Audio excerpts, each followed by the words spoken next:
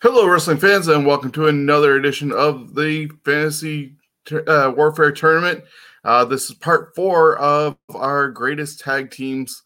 Hopefully, you've joined us on the other Wednesdays for the other 3 editions. Tonight, we'll find out who is joining the Rock and Roll Express, the Midnight Express, and the Dudley Boyz as the final 4 in our tournament to be decided later on tonight. During the Scumbags of Wrestling Podcast, which you can catch live on Facebook, YouTube, and Twitch at 10 o'clock right after AEW Dynamite. I'm going on vacation, so we're getting this all done in one night. Joining us, as always, is from Toronto, Steven. How are you? Good. How are you doing? This is going to be a long day. Yeah, between determining this bracket and then going into Scumbags Wrestling and I'm watching AEW as well. That's going to be enough. Plus, we've caught up on WWE pay-per-views such as Payback and a lot of news to go on. So we'll see what happens later tonight, but we will decide the final 4 and the 4th person right now, or 4th team right now. We're also joined by Jonesy from Niagara Falls. How are you? I'm just great. Awesome. Everything's there? Yeah, everything's... It's a nice day. A chance of rain, though, I believe. Yeah, it's been It's hard to tell. It's hard to tell on a Wednesday exactly what the weather is going to be like. Exactly. So we're going to play the last video of the tournament bracket, and Steven, you can run down who is participating tonight.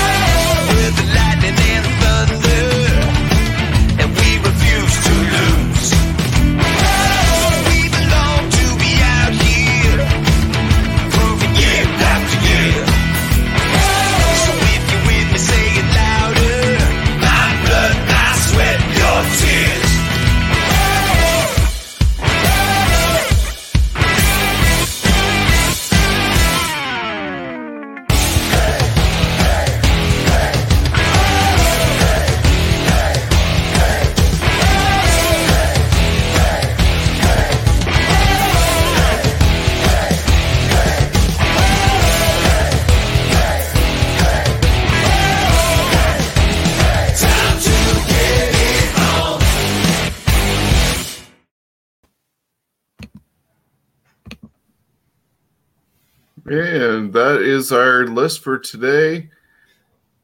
Steven, do you want to run down what we're talking about? Yeah, so match 1 is going to be the Midnight Rockers, or the Rockers, versus the North. Match 2 is Public Enemy versus the Bar, which is Cesaro and Sheamus. Match 3, Harlem Heat versus the Natural Disasters. Match 4, Demolition versus Edge and Christian. Match 5 is War Machine or Viking Raiders versus the Dark Family. Match 6 is the Funks, which is Terry and Dory. There's like 1,800 of them versus the Dream Team. Match 7 is the Minnesota Wrecking Crew, which is Gene and Ole Anderson versus the Colossal Connections. And match 8 is the world's greatest tag team, which is Charlie Haas and Shelton Benjamin versus Road Warrior Buck and Balding Buck, the Young Bucks. Excellent. So that is our list for tonight. We'll find out who is joining the other 3 teams. Only if you listen to Jim Cornette, you'll get the Young Buck reference. For sure. That gets me started on the first round, which has the Midnight Rockers, or as most people would know them as the Rockers, taking on the North. The Rockers consisted of Shawn Michaels and Marty Jannetty. They worked in the AWA, NWA Central States, Continental Wrestling Federation, Continental Wrestling Association, and of course, most people recognize them from the WWF. They were together from May of 1985 until January 92, when that infamous day on the barbershop where Shawn Michaels super kicked Marty Jannetty, and Marty dove through the window to escape, if you believe Bobby the Brain Heenan. So they were ranked number 33 in the top 100 tag teams of all time in the PWI 2003 rankings that they did. And for titles, they won the AWA tag team titles twice, the Central States title once with the NWA, Continental Wrestling Association twice, and of course, we've talked about it a couple times in the other episodes when we talked about the Hart Foundation, was they won the WWF tag team titles on a recording of Saturday Night's Main Event. There was some dispute over what happened because the top rope ended up breaking. Jim Neidhart was possibly on his way out, but then things got settled. And instead of editing the video to show on Saturday Night's Main Event and the Hart Foundation staying together, Vince and company decided, let's not acknowledge Shawn and Marty as the tag team champions, even though they also did defend them against Power and Glory on a house show after that title exchange did happen. But because it didn't happen on TV, it didn't happen, is the mentality there. So they, unfortunately, were never WWF tag team champions. And even after they came in, they were touted as being tag team experts, the specialists for tag teams. Obviously, Shawn's career went a lot higher than Marty's, and unfortunately, also people say that if you're the weaker side of a tag team when it breaks up, you're essentially the Marty Jannetty of a whatever tag team you're part of. Marty, unfortunately, also has not had the greatest career post-Rockers, teaming with Leif Cassidy, Al Snow, but multiple firings from WWE after being brought back, almost reteaming with Shawn. He was supposed to be part of the reformation of the Rockers going against Vince and Shane, but he got fired after his second appearance, and they reverted to DX. So unfortunately, all these attempts of having the Rockers do whatever didn't happen. And in years also, Shawn was one who baptized Marty when he found religion too. Flipping over to the north, some good old Canadian boys, Ethan Page and Josh Alexander. They have been on the independent wrestling scene since 2011. Their initial teaming together started in 2011 and went through to 2015, and then has been resurrected in 2019 to current, where they were the longest reigning Impact Wrestling Tag Team Champions up until recently when the Motor City Machine Guns took it from them. So as I said, they formed in 2011 as Monster Mafia was their thing. They worked, as I said, in the independents starting in 2011. Went to Ring of Honor in 2013 to 2014. They worked PWG in 2015. As far as tag team titles go, Alpha One Tag Team Champions one time. Not surprised, considering I believe Alpha One is Ethan Page's organization. They were Fringe Pro Wrestling Champions one time. Insane Wrestling League one time. International Wrestling Cartel one time. Wrestling Revolver one time. PWG once. And Impact Wrestling Tag Team Champions one time. As I said, the longest reigning champions in recent history. And they even were awarded the 2019 Tag Team of the Year by Impact Wrestling. Now, coming down to my vote on this one, people might actually be surprised by this, but I'm going with the North. Not out of patriotism, but over the fact that they've been together a lot longer. They traveled around different organizations longer. And when you look at what Jannetty and Michaels did, they weren't able to get the big one either. And so all their titles are also in somewhat minor leagues, given the stature of AWA at the time when they were titled champions and contenders. It wasn't on fire like it had been. They were barely a number 3 company at the time. So because of all that, as much as I am a fan of the Rockers, I'm going with the North. Steven. See, and I see Impact TNA less than the Miners.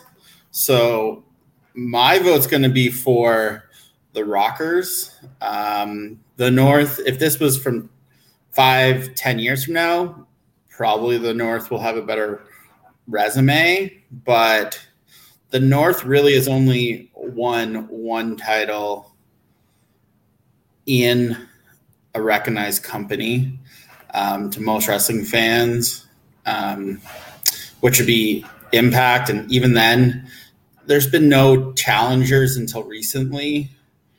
At least in the AWA, even though it was a dying company, they still had some tag teams that the Midnight Rockers could wrestle. And then when the Midnight Rockers turned into the Rockers and ended up in WWE, they had a lot of good matches. I mean, if that rope doesn't break, they're WWE Tag Team Champions. So I'm going Midnight Rockers. Chris, you get to break this. Break the tie. Well, I mean, the Midnight Rockers, as far as I'm concerned, they've done more. I don't care how long the other team's been around. Even with Marty Jannetty, the Rockers, they did win those belts. But because of a time continuum problem, the WWF decided, oh, no, it didn't happen. Well, we see on tape that it happened. So, you know what? The Midnight Rockers, they deserve it, and they're going for it. There we go. So that brings us to our second matchup of the day. Public Enemy against The Bar.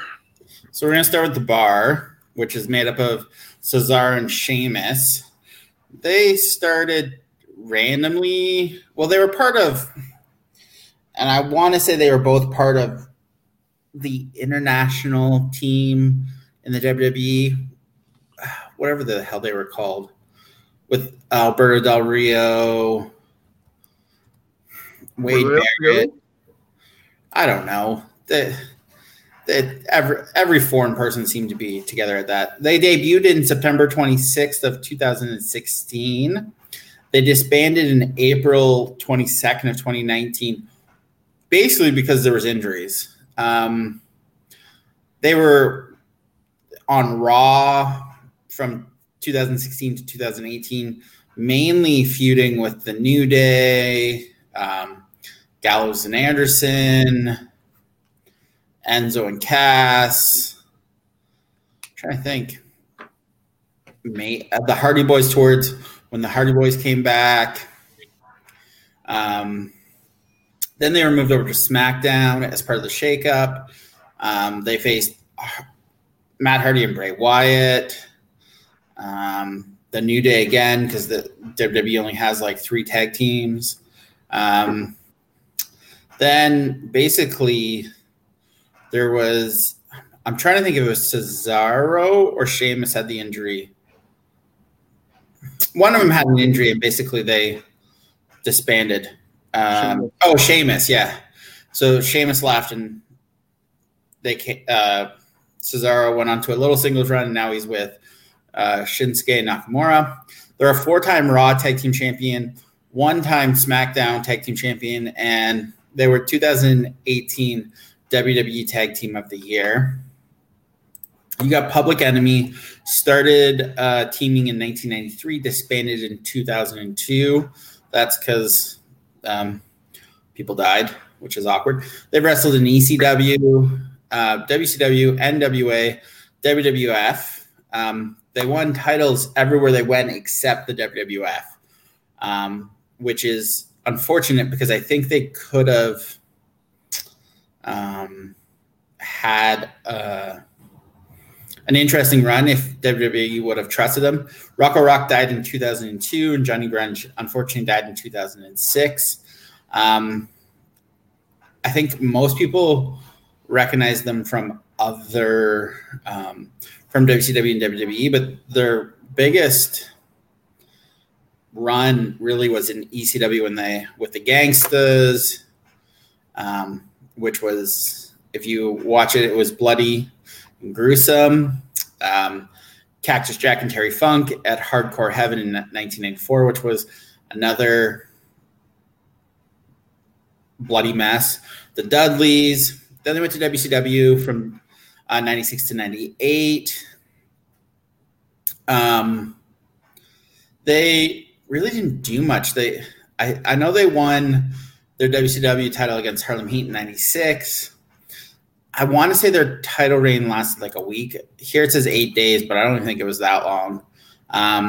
Then they returned to ECW and WWF and WCW all in 99. 99 to 2000, they were all over the place, all mainly independents. Titles they've won: 4-time ECW Tag Team Champion. They're both in the Hardcore Hall of Fame. iGeneration Superstars of Wrestling Tag Team Champions twice. Main Event Championship Wrestling Tag Team Champion once. NWA Tag Team Champions once. NWA United States Tag Team Champions out of New Jersey once. New Wave Championship Wrestling Tag Team once. Turnbuckle Championship Wrestling Tag Team Champions once, which I believe was Dusty Rhodes' little promotion here. Universal Wrestling Alliance Tag Team Champions once. WCW Tag Team Champions. They've also won IPW Tag Team Champion and MCW Tag Team Champions. I'm going Public Enemy. Unfortunately, the bar just was not together.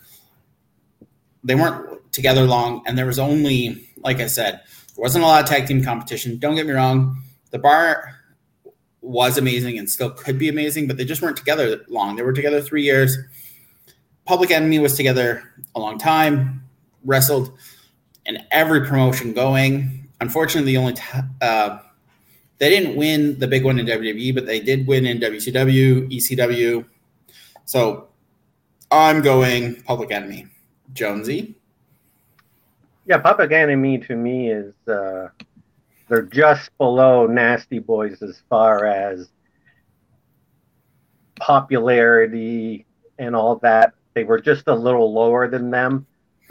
Very similar type of tag team. They relied more on hardcore intimidation and stuff like that. If they would have added an armpit stop to the whole thing, they probably would have got the WWE Championship. But to me, it's Public Enemy. The bar's just two guys slapped together, though they were good. Public Enemy, for me, is the better tag team. Well, it looks like we have our first sweep of this tournament because, I might not have been the biggest fan of Public Enemy. They were, as you just said, Jonesy, they were basically a newer version of Nasty Boys, but they got to travel a lot of different places. They won a lot of tag team titles. Had they not really pissed off Farouk and Bradshaw, which was basically their end to their time in WWE, and they really potatoed and stiffed them a lot during that match because they weren't listening. And I guess they might have, if you listen to Bruce Pritchard, I guess Public Enemy came off and rubbed people the wrong way, and that's why they didn't last long. But yeah, if it hadn't been for that, who knows? The story putting Sheamus and Cesaro together was started after Mick Foley forced them and did a best of 7 series, I believe. But their tag team division rivals were rather weak when you're just hot potatoing back and forth between either the Usos or the New Day. So I think they were just basically a victim of a lack of competition. They could have probably been a better tag team and more recognizable in that regards, but Public Enemy is taking it for me. Which brings us to match number 3, and that is Harlem Heat against the Natural Disasters. Jonesy. Well, Booker T and Stevie Ray, they started as the Huffman Brothers in Western wrestling scene. Then they joined Global out of Dallas as the Ebony Express with the guidance of Gary Hart. They rose through the ranks, collecting 3 tag titles, including their feud with the Bad Breed, Axel and Ian Rotten, before signing with WCW. They started in WCW in August of '93 as Kane and Cole as Harlem Heat, and in their first year, they were in a War Games match teaming with Vader and Sid Vicious. That is huge for them. They just got into WCW, and they're thrown into like a huge main event. '94 saw them with Sister Sherry as their manager, and their names then went back to Booker T and Stevie Ray, having won their first of 7 WCW title reigns in less than 2 years. Once they lost the tag titles for the 7th time, by October '96, they dumped Colonel Robert Parker and turned babyface. In July of '97, they dumped Sister Sherry for Jacqueline, who didn't last long and jumped to the WWF. Booker would win the WCW title while Stevie Ray was rehabbing his ankle. Stevie Ray would return with his brother after a stint with the NWO, and Harlem Heat would win 3 more tag titles, making it an even 10 in WCW. Harlem Heat would break up, and only a crappy new version called Harlem Heat 2000 would last for a short time. However, on February 21st of 2005, Booker T and Stevie Ray would reunite in Reality of Wrestling's The Final Heat event, defeating the new Heavenly Bodies for the ROA tag belts. They are in the Cauliflower Alley Club, the GWF tag titles, Tag Team of the Year, PWI in '95 and '96, ranked 62 of 100 in 2003, Reality of Wrestling tag champs, the WCW tag champs 10 times, and both of them won the World Television Championship, and they are in the WWE Hall of Fame of 2019. Now we'll move on to the natural disasters. Earthquake and Typhoon. John Tenta and Typhoon will put together with Jimmy Hart as their manager. It was first revealed that Jimmy Hart signed Andre to form a tag team with Earthquake, but it was a bupkis, as a couple of weeks later, Tugboat turned on the Bushwhackers in a match, enjoying Earthquake dropping his Cellar outfit for the Typhoon gimmick. They would have a major feud with LOD, then turning face as they feuded with Jimmy Hart's Money Inc., who Hart gave the Natural Disasters a title shot match to Money Inc. instead. Eventually, the Natural Disasters won the tag belts finally for their only time from Money Inc. in July of '92. They split and both left the company, but did come back for WrestleMania 17 for the gimmick Battle Royal, but not as the Natural Disasters, but as Earthquake and Tugboat. And Earthquake is the one who eliminated Tuggers from that. The only thing they got together was the SWS Tag Team Championship once, and the WWF Tag Team Champion once. Earthquake and Typhoon, I think they were a great tag team. I think they could have done so much more with them. Could have had a long longevity. I think the problem with having 2 big guys like that is, I mean, it's hard for the tag teams, a lot of them at the time, to even believe that they could beat 2 huge guys like that, especially when Earthquake was a huge challenge to Hogan. Really, I think they should have lasted a lot longer. Maybe it was because of Typhoon's klutziness, who knows? But, I mean, Harlem Heat, for me, gets that all the way. They've been together for a long time. They're real brothers. They, I mean, their music alone was fantastic. So it's Harlem Heat. Yeah, so for me, I am also going to agree with you, Chris, on the fact that Harlem Heat, I think against any other tag team here, is going to be hard to beat. But the Natural Disasters, I like their combination together. At one point, I guess Tugboat was supposed to become a Sheik or something like that and go against Hogan at WrestleMania 7, but that got scrapped because Slaughter got there, and it was a better fit to have him be the turncoat and build up towards that. But it was another one of he was supposed to be another one of Hogan's friends turning on him, which they didn't end up doing. They just totally dropped any friendship they had. Putting him with Earthquake was a little bit odd because Earthquake had put him out of SummerSlam 90, being in Hogan's corner. But hey, who knows? A lot of things, water on their bridge, and let's be friends and be a tag team. Basically in the vein of the Twin Towers as well. Like, if they had been around at the same time against each other, that would have been a colossal match that would have had to reinforce the ring, as Gorilla Monsoon would say. But yeah, Harlem Heat, hard to beat, regardless of who they're against, especially in the first round. So they're advancing. Steven? I mean, I think if the Natural Disasters, they would have drawn out the heel process a lot longer. I think, like Jonesy said, I would have loved to see them be a tag team a lot longer. I think they had legs, but they're facing Harlem Heat. The only correction I have to make is Harlem Heat's last tag team title win in the Reality of Wrestling was 2015, not 2005, which is insane. Yeah, that would be my typo. I mean, it was Booker T's promotion, so you had to have known they were going to go out the champions, but it's still insane. And it's Harlem Heat for a 3-0. I think if Natural Disasters potentially faced someone else, they might have had a chance, but they drew Harlem Heat. That's like this next one. This will be an interesting. Yeah. You get to start that, Chris. Or Sean.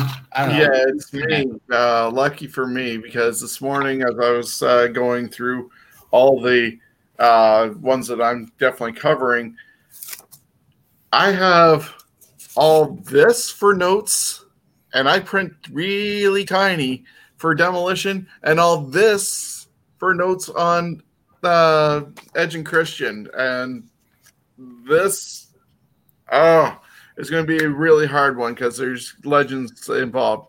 So let's start off with Demolition. They formed in January of 87 and disbanded officially May of 2017. There's a lot of downtime in between that, obviously. But it started off with Axe and Randy Colley as the original Smash. But that only lasted about a month because people recognized him as one of the Moondogs. They were managed by also Johnny V. Smash ended up taking over a month later, Barry Darso as Smash took over.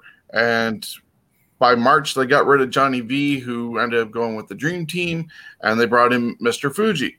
And Fuji was with them from March of 87 to November 88 when he turned his back on Demolition, doing the first ever double switch that we saw on pay-per-view, with Demolition turning face and Powers of Pain turning heel.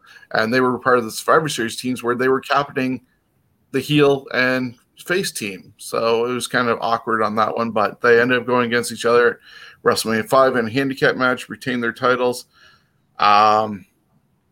Just a lot of extra history going on with that. In 1990, they brought in Crush, Bryan Adams, after WrestleMania 6. Axe had been having some health issues, so they needed a third person. And that was the first time also WWE started using sort of the Freebird rule. They didn't identify it as a Freebird rule, but they were using it to defend the tag team titles between the three of them. They brought back Mr. Fuji in November 90 when they ended up helping the Orient Express beat up the Legion of Doom. And that's when Jack Tunney made an announcement that there could only be two members of Demolition at the time. And that's when Axe stepped away, and it was just Smash and Crush at that time. Their final match for Smash and Crush was in September 91. But in 2007, Axe and Smash reunited in Windsor for a meet and greet. And then they teamed later on in September winning the U.S. Extreme Wrestling tag team titles. They won the Legends of Pro Wrestling, or were inducted into the Legends of Pro Wrestling Hall of Fame in 2008. In July 2016, part of the lawsuit with WWE for traumatic brain injuries, and that was dismissed in 2018. That lawsuit is unfortunately probably the reason why they are not in the WWE Hall of Fame. Their last match together was in March of 2017 when Axe finally did retire. Looking at some of their titles, they won 3-time WWE or WWF Tag Team Champions by beating Strikeforce at WrestleMania 4. They lost them to the Brainbusters, won them back from the Brainbusters, only to lose them to the Colossal Connection. So they were involved with Bobby Heenan a lot during that time. They won them back from Colossal Connection at WrestleMania 6, but lost them to the Hart Foundation in a best 203 Falls match at SummerSlam 90, 30 years ago. So that was their run for WWE. Then they got together in 2008 and were part of the Shikara Trios tournament with One Man Gang. They didn't win as a trio, but they did win the tag team gauntlet. In March of 2010, they won the POWW tag team titles in Illinois. They also are Great Lakes Championship Wrestling one-time tag team champions, Keystone State Wrestling Alliance one-time, Universal Superstars Wrestling one-time, Cauliflower Alley Club Tag Team Award in 2015, New England Pro Wrestling Hall of Fame in 2020, and PWI ranked them number 59 of tag teams of the best 100 when they did their list in 2003.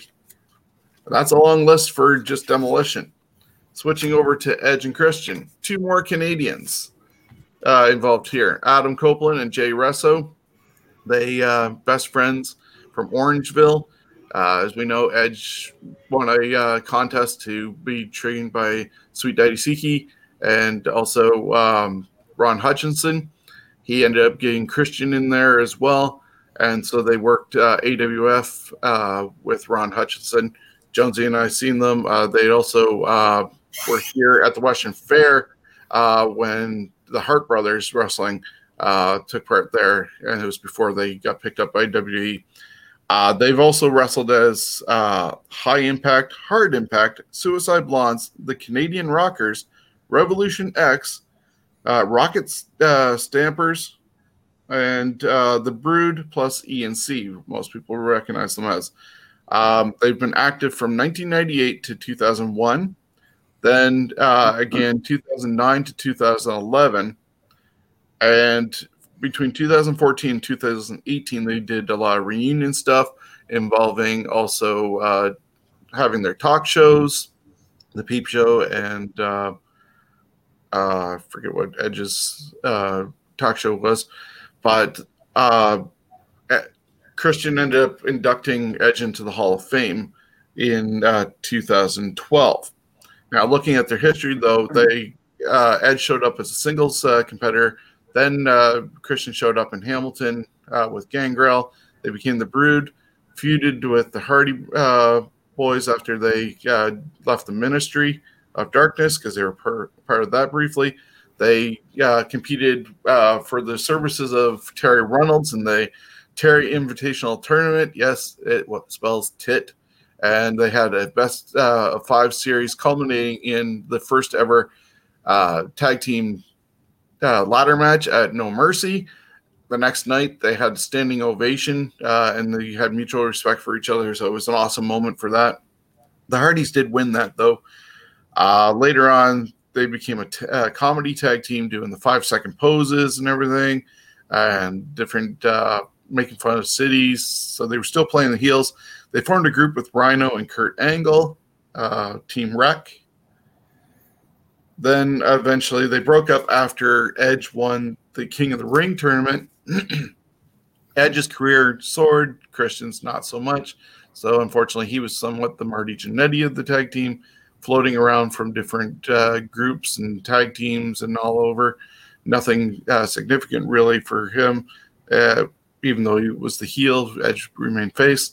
Christian had to leave WWE to find some success with TNA, becoming the NWA champion and stuff like that. When he finally returned, they teamed up occasionally. So when Christian left in 2005 for TNA, Edge he was forced into retirement in 2011 due to neck issues, and Christian retired somewhat unofficially in December of 2013 when Jerry Lawler mentioned about it, but it was confirmed by Christian himself in 2017, a lot of concussion issues going on with him. We might have seen him just recently in the match with Randy Orton and getting his head booted, but they did some camera angles to make sure that he was actually not doing it. Edge did, though, return at the Royal Rumble, and so his career is being continued. As far as tag team titles and stuff like that, they are 7-time WWF Tag Team Champions. They're part of a number of tables, ladders, and chairs matches at WrestleManias and SummerSlams with the Dudleys and the Hardys, revolutionizing tag team wrestling at that time. And they were tag team wrestling tag team of the year by the Observer in 2020. So that's a lot going on with them. Unfortunately, theirs was all contained WWE, but at the same time, mostly Axe and Smashes were as well. So comparing just even that, you got two really different styles of tag team ages also going on at that time, because both of them had some really good teams to go against. I am going to shockingly, well, maybe not so much, go with Edge and Christian. It's not a shock, but because Demolition is considered one of the greatest of all times. That's why I figure it's a little bit of an upset, but it's Edge and Christian. So it could go either way. Steven. I'm going Demolition. I'm a huge mark for Demolition. I think they were much more of a true tag team. Edge and Christian, I don't find them as much of a true tag team. Demolition, from their entrance, from the music to the head pieces to the face paint, they were probably one of the top, 5 or 6 tag teams around. Don't get me wrong, Edge and Christian were great, but they got into comedy and it just was not for me. So I'm going Demolition, and Jonesy, you have to break this one. Yeah. Like I said, it can go either way. I love Demolition. Well, with Edge and Christian, I think they were the better wrestlers. Even if you throw Crush in there. Demolition was great for their time. Their look was great. Some people question it because of the S&M connection, but personally, I think it was just, it was like biker cool and all that. But Edge and Christian achieved more in the WWE than Demolition did. They had great matches of the year, back to back, mind you, with the same teams, but they won the tag team championship more. If you're going with looks, then it's Demolition. But Edge and Christian, to me, they weren't just good in the ring. They were fantastic on the mic with their 5-second poses and stuff like that. Stuff that is not too, to me, it's not too ridiculous. It's the right amount of comedy they did because they could back it up in the ring, and they didn't let the comedy outdo what they were doing in the ring. Edge and Christian. Yeah, and as far as it goes, also I was thinking with Demolition, it also depended on where you grew up watching wrestling. Some people thought they were a ripoff of the Legion of Doom, and others were saying the LOD were the ripoffs of Demolition. So I guess that's a good thing in their regards, that each one were considered ripoffs of each other. But yeah, it's so hard to see Demolition go by the wayside, but yeah, it could have gone either way. Which brings us on to our next matchup, which is War Machine versus the Dark Family. Yeah, there we are. So I'm going to start with the Dark Family. Debuted in 2002. I can't pronounce these. Sorka and Servo. Obviously from AAA. I don't really know much about them. They're three-time AAA World Tag Team Champions. It's all I can really tell you about them because I don't know much about them.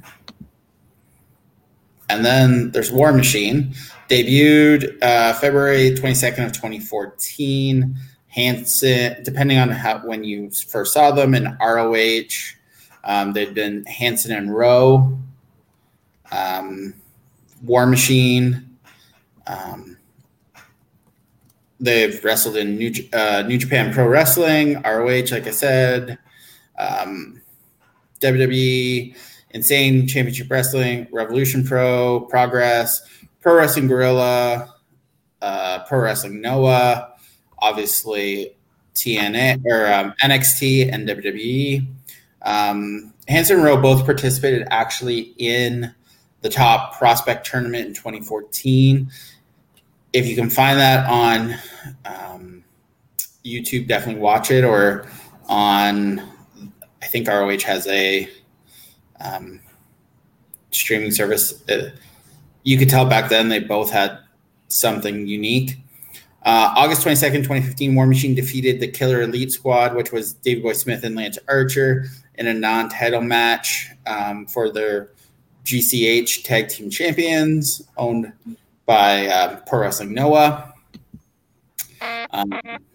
They received their title shot in Japan September 19th.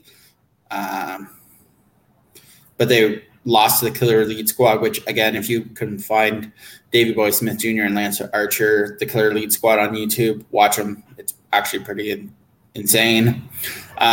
December 18th, at Final Battle, War Machine defeated the Kingdom, which was Matt Taven and Michael Bennett, for the ROH Tag Team Champions. They lost them to The Addiction, which is Christopher Daniels and Kazarian. Obviously, they signed to WWE in 2018. They were under War Raiders, which I wish they would have kept that name instead of the Viking Experience. And then the Viking Raiders, Eric and Ivar.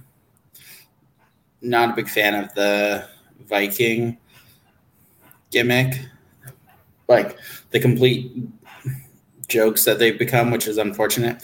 They won Brew City Wrestling Tag Team Champions. They're two-time IWGP Tag Team Champions. Hanson was ranked 108, the top 500 in 2016. Rowe was 97 in 2016. They're a one-time ROH Tag Team Champion, VIP Wrestling Tag Team Champion once, What Culture Pro Tag Team Champions once. They've obviously won the NXT Tag Team Championships once and the Raw World Tag Team Champions once. I'm going Viking Raiders, War Machine, whatever you want to call them. Just they've been all over the world. They're just who I like. Jonesy. I pretty much agree with that.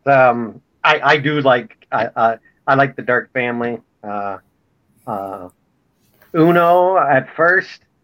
No, you're thinking the Dark Order. This isn't the Dark Order. These guys are from AAA. Oh, okay. Well, Dark Family didn't sound like they did a lot, so I have to go with the other ones. Yeah, I had ended up picking Dark Family because I wanted to try and make sure we had something international going all over the place and have a team that was actually successful in another organization. That's why they came up, because there's not a lot of successful tag teams multi-times and stuff like that in AAA that are of recognition. Plus, these guys are younger and still around, so I want something to cover all aspects of wrestling from the different decades and different territories. Unfortunately, they might have gotten better against somebody else, but Viking Raiders, War Machine, you name them, they have got a lot more going for them than Dark Family. So this is a 3-0 advancement with that one. And that moves us on to the Funks taking on the Dream Team. Okay, Jonesy. Starting with the Funks. From the Funk family, brother Terry and Dory Funk started wrestling in their father's wrestling promotion, Western State Sports, as a team in singles matches. They wrestled in NWA Florida and in Japan, and would join the WWF in 85. Left there in 86. By this time, they both had held the NWA Championship belt and tag belts in NWA and Southern West, and tag match of the year 80 in Japan. Funk team with Dory calling themselves Hoss Funk and Jimmy Jack Funk, storyline brother. They were managed by Jimmy Hart. Soon they would be split and would be full-time single wrestlers. They got a whack load of stuff they did. All Japan Pro Wrestling, all these different tournaments and awards that they got. The World's Strongest Tag Determination League, 77, 79, 82. I mean, the list goes on. It's huge. I'm not even going to bother going with them. There's like 1, 2, 3, 4, 5, 6 other in the Tag Determination League. Technique Awards, Distinguished Service Medals, NWA Florida Tag Championships twice, NWA North, Georgia, couple, so that was with Story, yep. A tournament they won in NWA in 78, international tag team with the NWA. I mean, just crazy. PWI ranked them 9 of the top 100 tag teams back in 2003. They also had the SCW World Tag Championships, Tokyo Sports Match of the Year back in 80, with Dory versus Giant Baba and Jumbo Sutra, I believe is how you pronounce that. And then Western State Sports, some NWA tag belts there, 4 of those. They're going against the Dream Team. The Dream Team was 2 single wrestlers put together by their managers, Brutus Beefcake and Greg Valentine, managed by luscious Johnny Valiant and Jimmy Hart. And then Valiant just would be the lone manager later. They would feud with Steamboat and Santana and the US Express, which they would finally capture the tag titles in 85 by cheating and putting a lit cigar in Wyndham's eye. They would feud with the Bulldogs and eventually lose the titles at WrestleMania 2. They would feud with the Bees and the Bulldogs. Dino Bravo would join the team just to push out Beefcake at WrestleMania 3. They did reunite 16 years later in 2003 and sporadically teamed up and even won the BCW tag belts and the AWF belts in 2013. They also AWF tag champ, or mention that. Ranked 94, the 100 best back in 2003, and they held the WWF tag belt once. I mean, it's the Funks. Dream Team was, I think it was a great name, 2 different styles, but the Funks just they did so much as a tag team, and then they went and both had big careers after that. So, I mean, the Funks were just a small part of both of their wrestling careers. the Funks. They were a huge tag team back in the day. Yeah, so no matter how great two individuals are, when they're brought together, sometimes they just are that, two individuals who are brought together. Beefcake and Valentine really didn't impress me too much. I didn't see too much of them because I just started watching wrestling in September of '86, so they were on their downswing leading into WrestleMania 7 when Bravo kicked out Beefcake, and Beefcake obviously became the barber and a fan favorite. Never a fan of Greg Valentine's, even with Honky Tonk Man trying to do the whole Elvis shtick. Yeah, not for me. The Funks, didn't really see them, obviously, because of the timing. I do know Terry Funk mostly from seeing them doing stuff with Ric Flair, teaming with Cactus, fighting Cactus. Did see their match at WrestleMania 2 when I saw that video. And they've been obviously a tag team since birth. So you can't go wrong with a tag team that has that longevity in its built-in self. So obviously I'm going with the Funks as well. The Funks. This was an easy decision. The Dream Team just never made it. So next one's going to be a fun one. Minnesota Wrecking Crew versus the Colossal Connection. Yeah. Okay, we switch over to there. Minnesota Wrecking Crew. We're going only with Gene and Ole because Arn was used earlier in the tournament with the Brainbusters and Four Horsemen with Tully Blanchard. So they were together from 1969 to 1981 when Gene ended up retiring.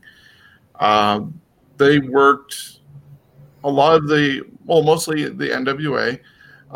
They held the Georgia Championship Wrestling titles 11 times for the NWA Columbus titles. The NWA Georgia titles they held 7 times. NWA Macon 1 time. NWA World, the Georgia version, 1 time. Then they also worked in Mid-Atlantic Championship Wrestling, where they held the Mid-Atlantic titles twice, the Atlantic Coast titles 3 times, and the NWA World 7 times, and that was the Mid-Atlantic version.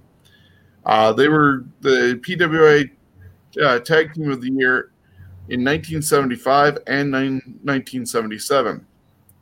Just in case anybody was counting or not counting, they had 32 titles in total before Gene retired, and then eventually Ole got Arn, Marty Lundy, and named him Arn Anderson, had him be a cousin of them, and so the Anderson name continued on.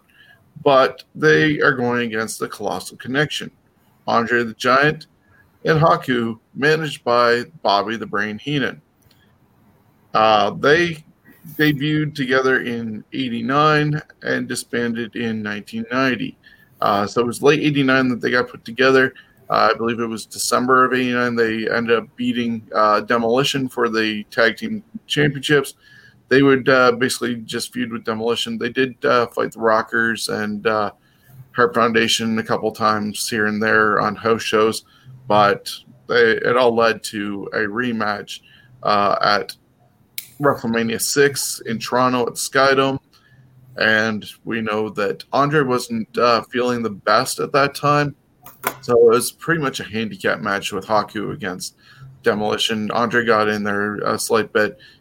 Did his famous "I got tied up in the ropes" shtick that he enjoyed doing, but Haku took the loss by getting hit with the Demolition decapitation. Demolition got their 3rd and final tag team titles off them, but after the match happened, Bobby was blaming Andre for it and started poking and slapping Andre, and Haku tried for the super kick.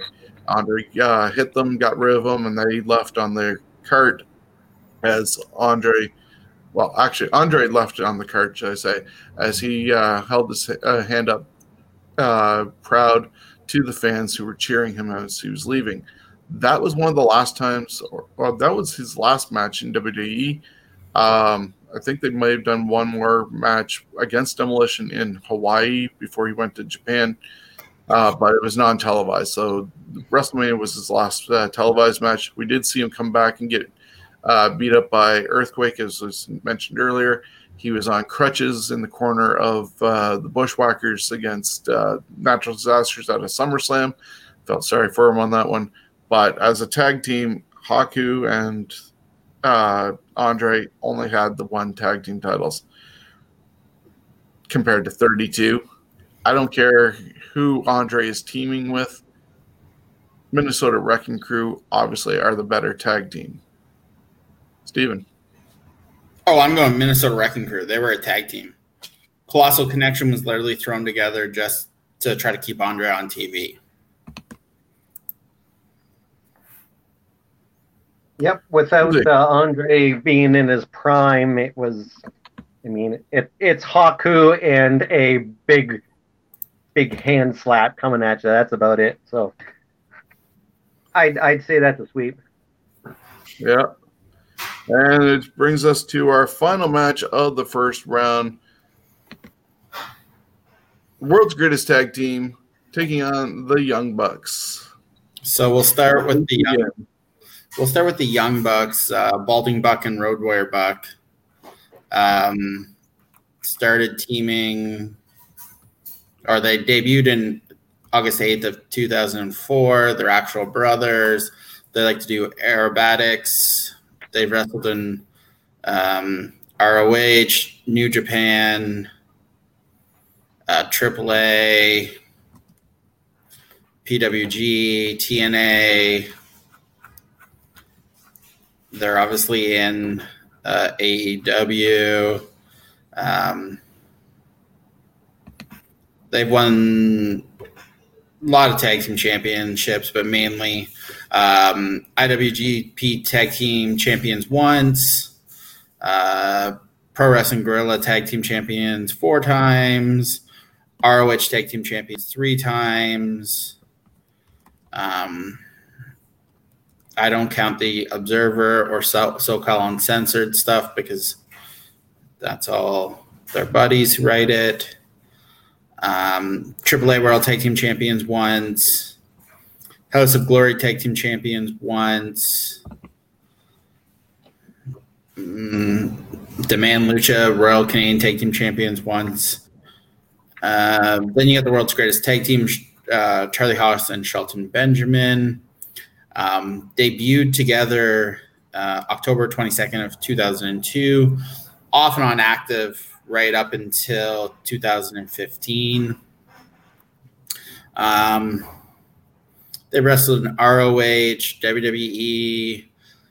I'm trying to think. I'm sure they've wrestled probably other places. They are, OVW. They were the PWI Tag Team of the Year in 2003. ROH Tag Team Champions twice. WWE Tag Team Champions twice, which is a shame.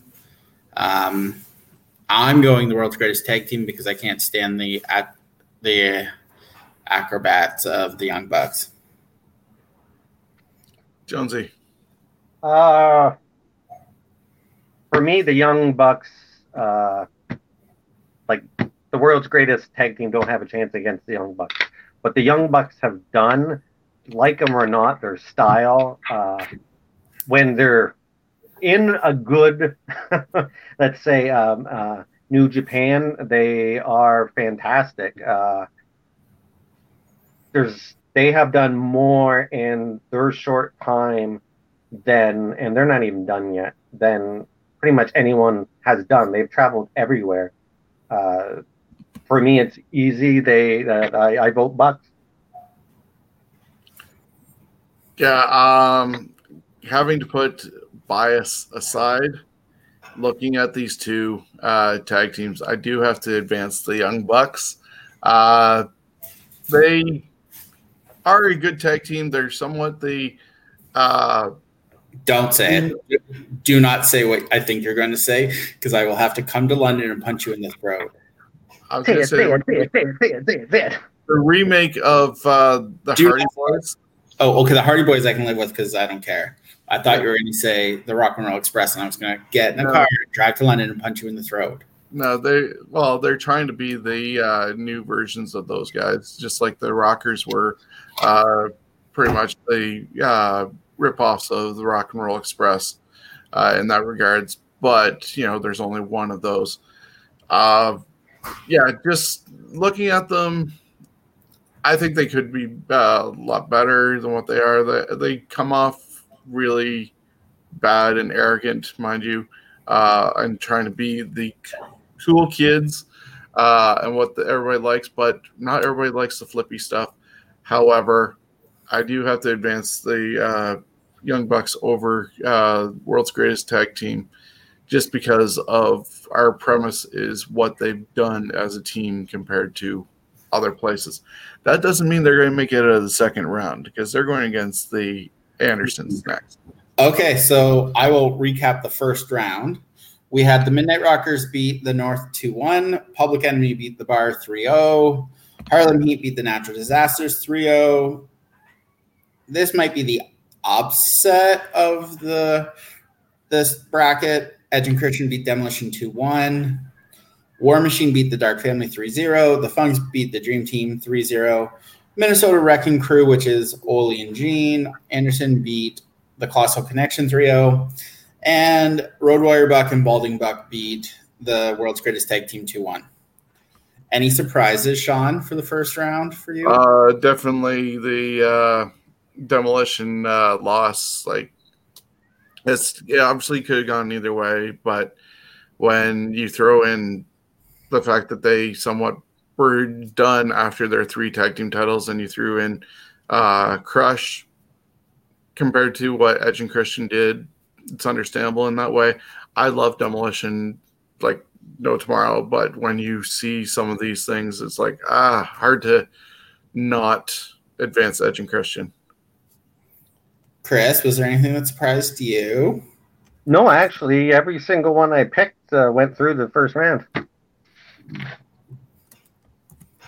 2 of mine That's didn't. the first. I've done terrible in my predictions up till now. Demolition and World's Greatest Tag Team were the 2 that I got wrong.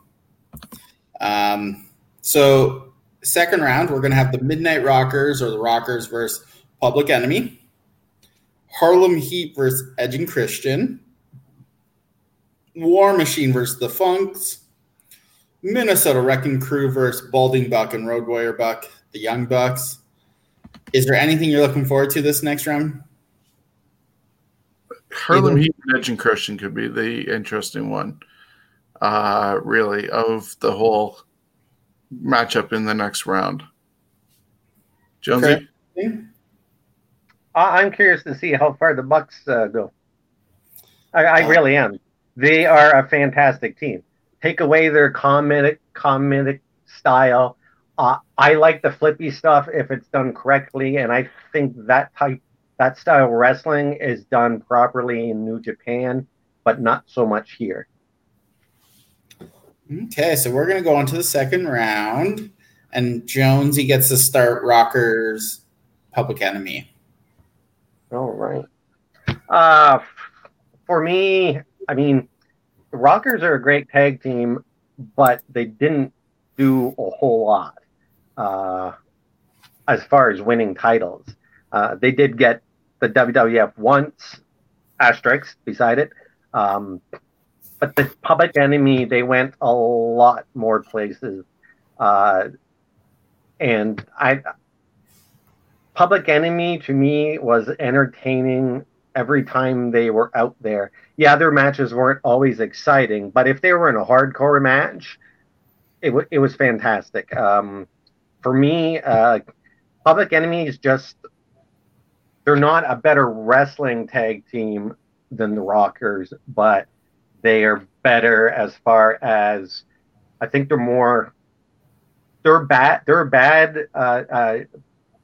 perceived as bad guys who also worked as good guys. Where the Rockers, they were just, for the most part, WWF, they were just always good. And to me, they were a weak-looking team because they were small, and pretty much everyone they faced was bigger than them. The only times they were really good is when they went against teams that were similar to their size, like Orient Express and the Rockers. I can just put that on replay all day, watching those guys go. But for me, it's Public Enemy. I just think they're the better tag team. They've achieved more as far as a tag team. Well, it looks like Steven is going to be the tiebreaker here because I'm thinking and looking at these two teams, and I'm like, oh, it's like the Rock and Roll Express against Nasty Boys. It's just Bizarro Land versions of them, really. I prefer tag team wrestling that tells stories. I prefer tag team wrestling that looks smooth, and Public Enemy, it was a lot of garbage wrestling. They weren't all the garbage and as Dusty Rhodes would say, the plunder would end up covering up for their misgivings and lack of ability. The Rockers were deemed the tag team specialists at the moment they stepped into WWE by Gorilla Monsoon. If you look back at some of their matches with Doug Summers and Buddy Rose in AWA, some of the greatest matches. Josie, you brought up the fact that they were the best when they were going against teams their own size. And that makes me think of, as you pointed out, the Rockers against the Orient Express. Not necessarily the Orient Express, Sato and Tanaka at WrestleMania version that we saw, but I would prefer Kato and Tanaka, which was the Diamond Exchange, Bad Company from AWA, when they were against each other at Royal Rumble. That match was incredible. I don't see anything standing out as far as a match for Public Enemy that I would want to go on YouTube or go to the WWE Network to specifically see. But that match with Kato and Tanaka against the Rockers, I can watch that. When the Nasty Boys took a half of a table and chucked it at one of their heads and got him right square in the back of the head and went right down. And that was WCW Saturday Night, I believe. But that's about only one I can think of. But hey, there's one. Exactly. So, yeah. And once again, that involved plunder. But, and they were going against a carbon copy of each other. So it's a tie right now. Rockers, for me, are advancing. Public Enemy, are they going? Who's doing it, Steven? Oh, it's the Rockers. I can't stand Public Enemy. If you take ECW out of it, because really it was just, let's see who can not die, wins the match, I'm going Rockers. I just can't stand the plunder every match. And they only held, really, you take their WCW 8 days out, all they ever had was ECW, which wouldn't hold up. No, they had other stuff. Yeah. I see AWA stuff here too, and I see, iGeneration. That's huge. Mm-hmm. So now we're moving on to Harlem Heat versus Edge and Christian. Good luck, Sean. You get to start it. This one is the hard one, as I said when we were looking at going into this round. I love both tag teams. It's so tough. I guess saving grace on deciding which side gets which is, I think Harlem Heat traveled more, and they also, with being 10-time tag team champions in WCW versus 7-time tag team champions in WWE or WWF, Edge and Christian were around with the Hardys and the Hollies, APA, and the Dudleys. You look over at Harlem Heat, and they had the Steiners, they had the Faces of Fears, they had Public Enemy, they had Nasty Boys. They had so many tag teams, Legion of Doom, even. Just the comparison between the two divisions, I have to give it to Harlem Heat. They survived having Robert Parker as their manager, had Sherry, and then were with Jackie. They didn't break up either, except for, they kind of did when Stevie went to the NWO, but they didn't really feud. They had, Big T come in to be the new Harlem Heat. And anytime you put a new in front of something, or it was Harlem Heat 2000, it's just horrible. So Harlem Heat, 10-time tag team champions. I'm putting them ahead. Well, Jonesy, your vote's not going to count because I'm going Harlem Heat. Okay. Too many gold championships. Edge and Christian, great tag team, but they just didn't have the competition. Harlem Heat, like Sean said, missed a few, like the Outsiders. I think Vicious and Delicious at the time. Like they had so many. WCW had so much tag team depth. So I'm going Harlem Heat. But Jonesy, who would you were going to pick? Oh, it would have been Heat. Ooh, it's 3-0. Sorry? So 3-0. You were going to Heat? They have one of the best entrance songs, in my opinion, as far as soon as it begins, you know who it is. It sets the mood, the fire, their outfits, their look, their smash mouthness. They're just, and with Sister Sherry, they were just great. They were just fantastic. And that brings the best lines ever on live TV. Yeah, you might want to ignore that part, Hulk Hogan. We're not going to repeat it, but if anyone wants to find it, you're just like, it's Sherry's reaction. That's awesome. No one can believe he just said that. So now it's going to be War Machine versus the Funks, and I get to start this one. Yeah. And I'm probably going to be the only vote for this team, but I'm going War Machine. I think Hanson and Rowe, two big guys, have wrestled so many great tag teams all over the world. The Young Bucks, the world's greatest tag team, the Briscoes, the Addiction, the Kingdom, Undisputed Era, Heavy Machinery, the Usos. They've just had too many. They have so much talent, and they've traveled all around the world and won titles in New Japan, in WWE, in ROH. They've just got too much, and I'm going War Machine. Jones. For me, it's the Funks. The type of wrestling nowadays, you don't get cauliflower ears as easy as you did back then. And for me, cauliflower ears trumps beautiful looking ears. It's the Funks for me.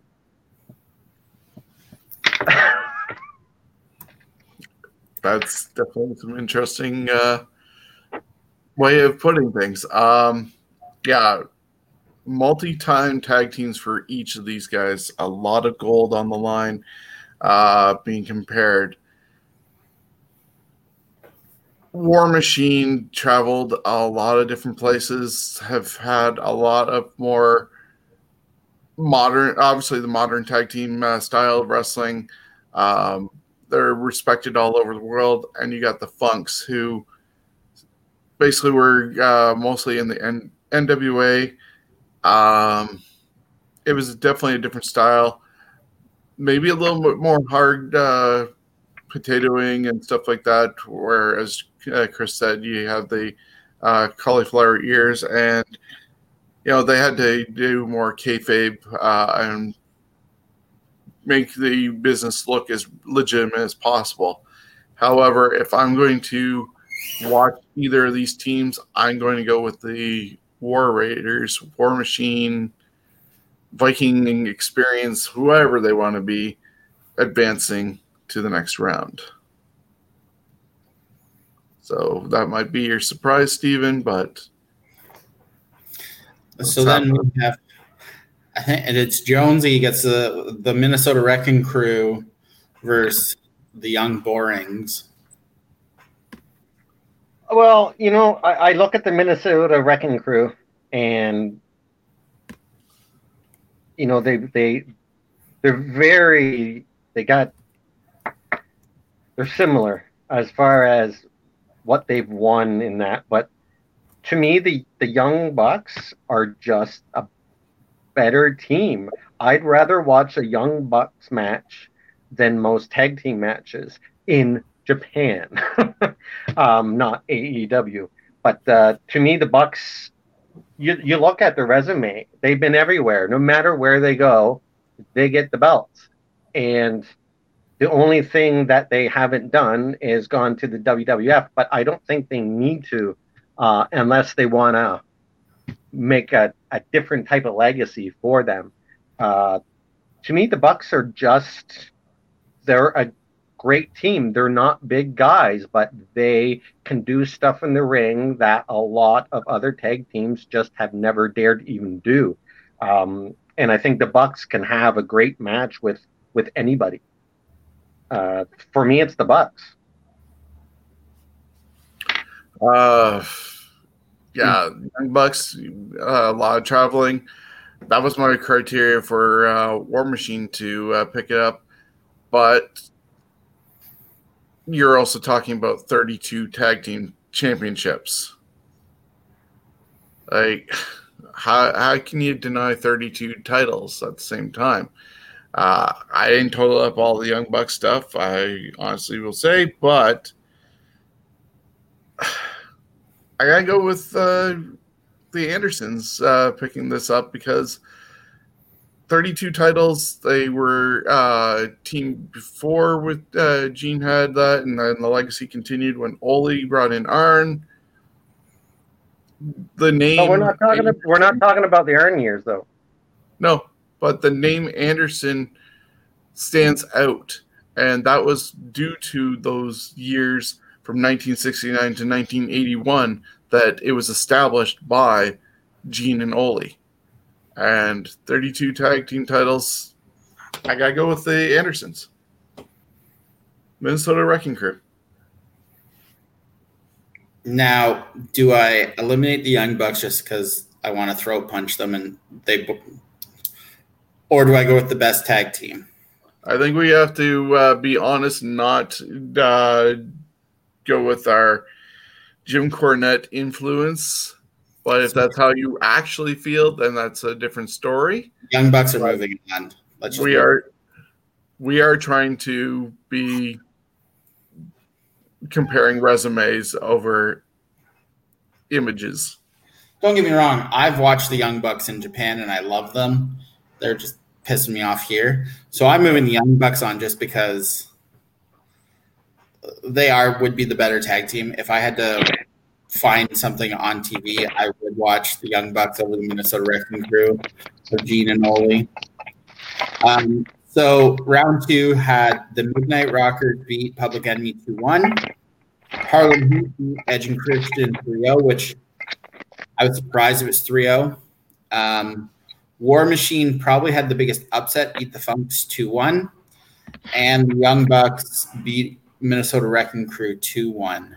Sean, surprises? Thoughts? Surprised that you did advance the Young Bucks. But the 4 teams that are going into the finals are quite the amazing teams when you look at them. And we have like different eras because definitely the Young Bucks and War Machine are current, but Harlem Heat dominated the 90s. The Rockers were dominant in the 80s, late 80s. So yeah, it can go anywhere. It looks like at this moment. Jonesy, any thoughts?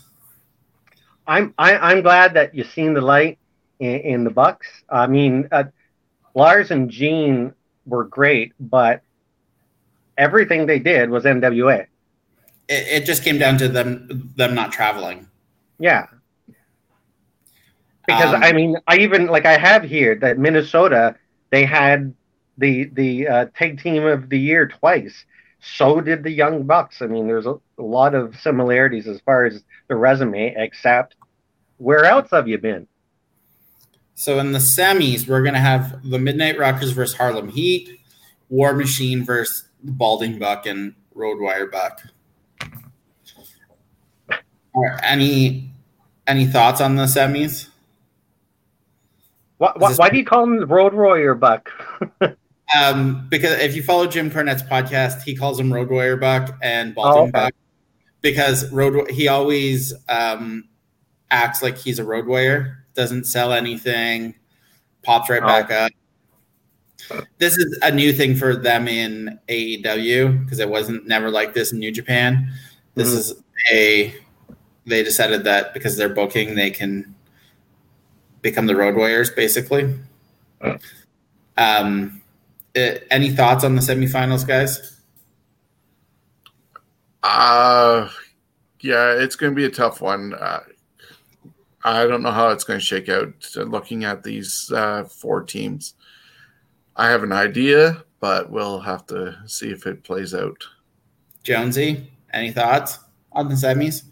My picks are easy. I'm ready to go. I'm ready too. I've been ready since. So we're going to start with Sean. Yeah, I think this one's 2 really great tag teams. I love both the Midnight Rockers or the Rockers and Harlem Heat, but as I explained earlier in the show when we first started the whole thing, the Rockers only lasted from 85 to 92 when Marty tried to jump through the barbershop window. Not very successful being put together since. Even with the asterisks, it's not enough to compare to 10 tag team championship titles, not to mention everything else they won before going to WCW. Harlem Heat is moving on in my thoughts. Steven. Oh, this one was actually really easy. It's Harlem Heat. They 2-man championships. This was easy. Jonesy. Oh, Harlem Heat. Yeah, it's a fairly easy one. The next one, we have War Machine versus the Young Bucks. This is easy. I've seen them actually match up in ROH and New Japan. I'm going War Machine, and not even just out of the sheer hate of the Young Bucks right now. Hanson and Rowe, 2 big guys who can move like small guys. Strong, athletic, traveled the world. They've done it on the big stage, whether that's New Japan, WWE, ROH, where the Young Bucks are missing that big stage championship. They've got IWGP and ROH, but they're missing that next step. They don't have the next step yet, so I'm going War Machine. Jones? If I'm going resume, it's the Bucks, and that's about all I can say on that. Because I haven't seen the other team very much, so I leave it as up to you, Sean. Who do you want to advance? Even though I personally, I think it's ridiculous that the War Machines are in the 3rd round of this tournament. Well, but it will change who I vote for if the War Machines get through. Oh, because you expected obviously the Funks to make it to the semifinals. I expected the Bucks to win the whole thing. When I went through and added up, I have a system, so. The Young Bucks were the only one that rated higher than anyone else. The only other one that came close to them was Harlem Heat.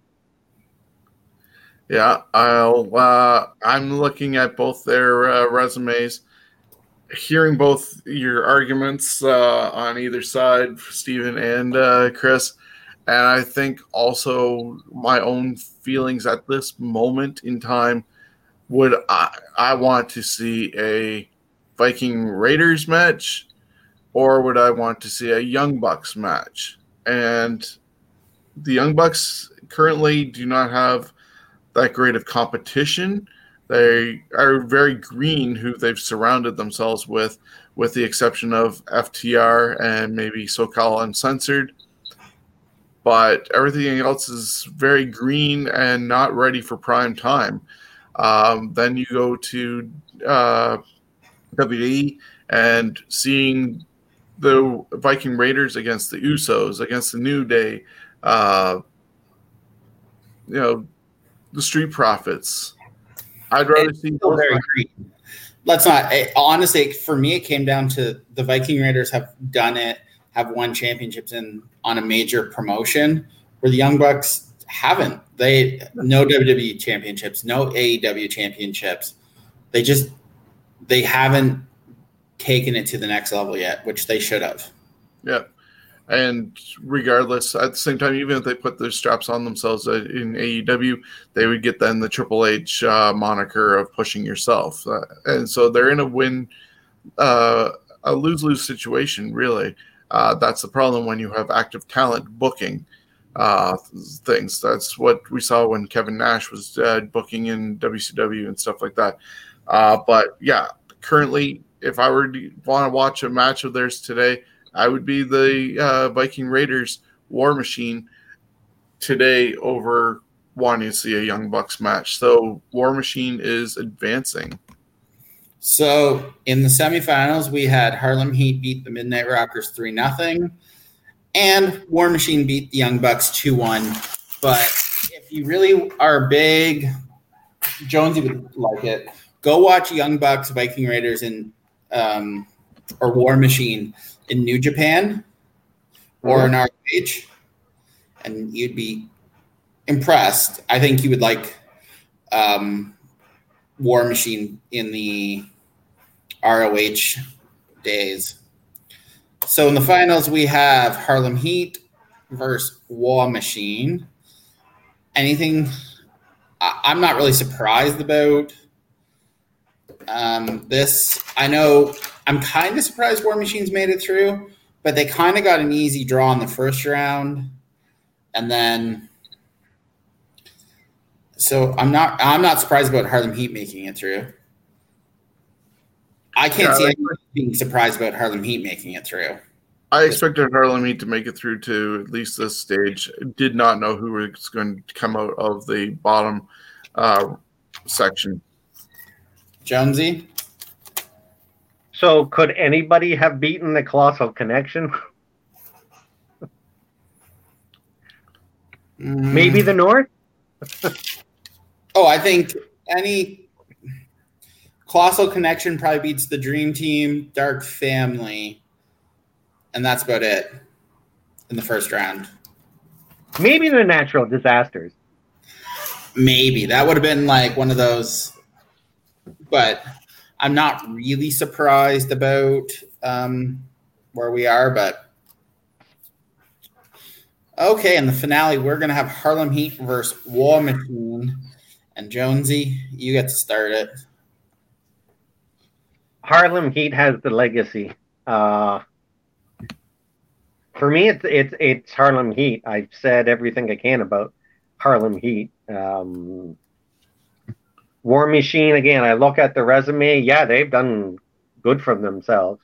They've been in, I think, 3 major promotions. My thing just shut off here.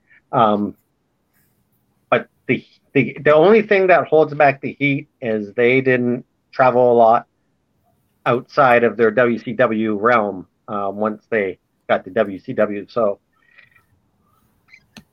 for me, Heat is the one I would rather see go against the other two teams than the War Machines. I think the Heat have a much better chance of beating the other guys than the War Machines would. So that is partly why. And I picked them to go until the Young Bucks. So I got to go with the other team, not because they knocked my team out, but I just think Heat's the better team. So here, I might as well put it up right now. My vote. You get a hit home run for Harlem Heat. We are talking about the greatest team of all time at the moment. War Machine, Viking Raiders, they have a lot more to go. I'm surprised that they made it as far as they did. This is probably the furthest any current active team has made it. But when a lot of stuff we're looking at people's past because the teams are no longer together. You see the other three teams that are already in the finals now being joined by Harlem Heat. All of them have had career from beginning to finish. War Raiders still have longer. If we were to do this again in a year or 2 years and more teams have ended, then maybe they've got more success than the 4 teams that are already into the finals, or the shuffling of the deck happens differently, and we have a different foursome in the finals.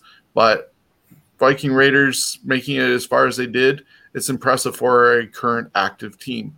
Harlem Heat, 10-time tag team champions, along with everything else before going to WCW. They're WWE Hall of Famers. Can't deny the Heat. Steven?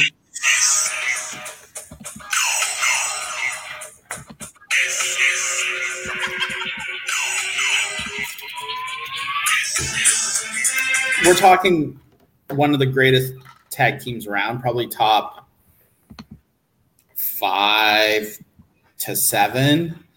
How do you deny the Harlem Heat?